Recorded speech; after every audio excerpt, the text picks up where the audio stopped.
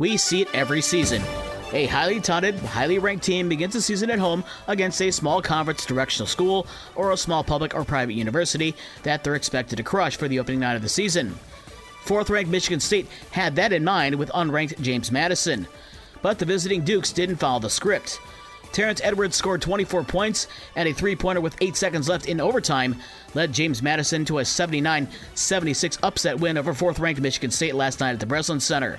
Michigan State only shot 36.1% from the field and were just 1 of 20 on three-pointers and were just 23 of 37 at the free throw line.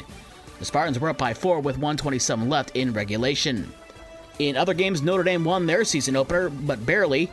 Marcus Burton had 29 as the Irish beat Niagara at 70-63. Western Michigan lost to North Dakota State 80-76 in overtime up in Kalamazoo.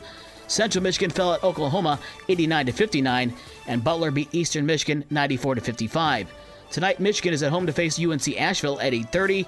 That's an 8 o'clock pregame show on Newstalk Sports 94.9 WSJM.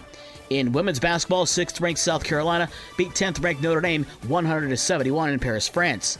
Michigan beat Purdue Fort Wayne 80-61.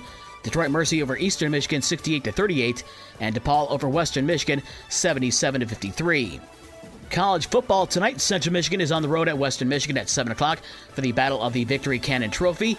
The Michigan sign-stealing scandal has taken a dramatic 180 as an ex-staffer from a Big Ten school has presented evidence to Michigan that the rest of the Big Ten Conference schools were sharing the signs of Michigan's football team last year.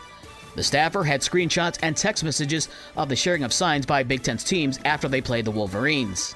Major League Baseball, in an unexpected and surprising move, the Cubs have fired David Ross as manager and immediately hired Craig Counsell from Milwaukee on a 5-year, $40 million contract. The Tigers have exercised the option on newly acquired outfielder Mark Canha. Shortstop Javier Baez has exercised his 4-year, $98 million option as well. NHL tonight, the Red Wings are at the Rangers at 7:30.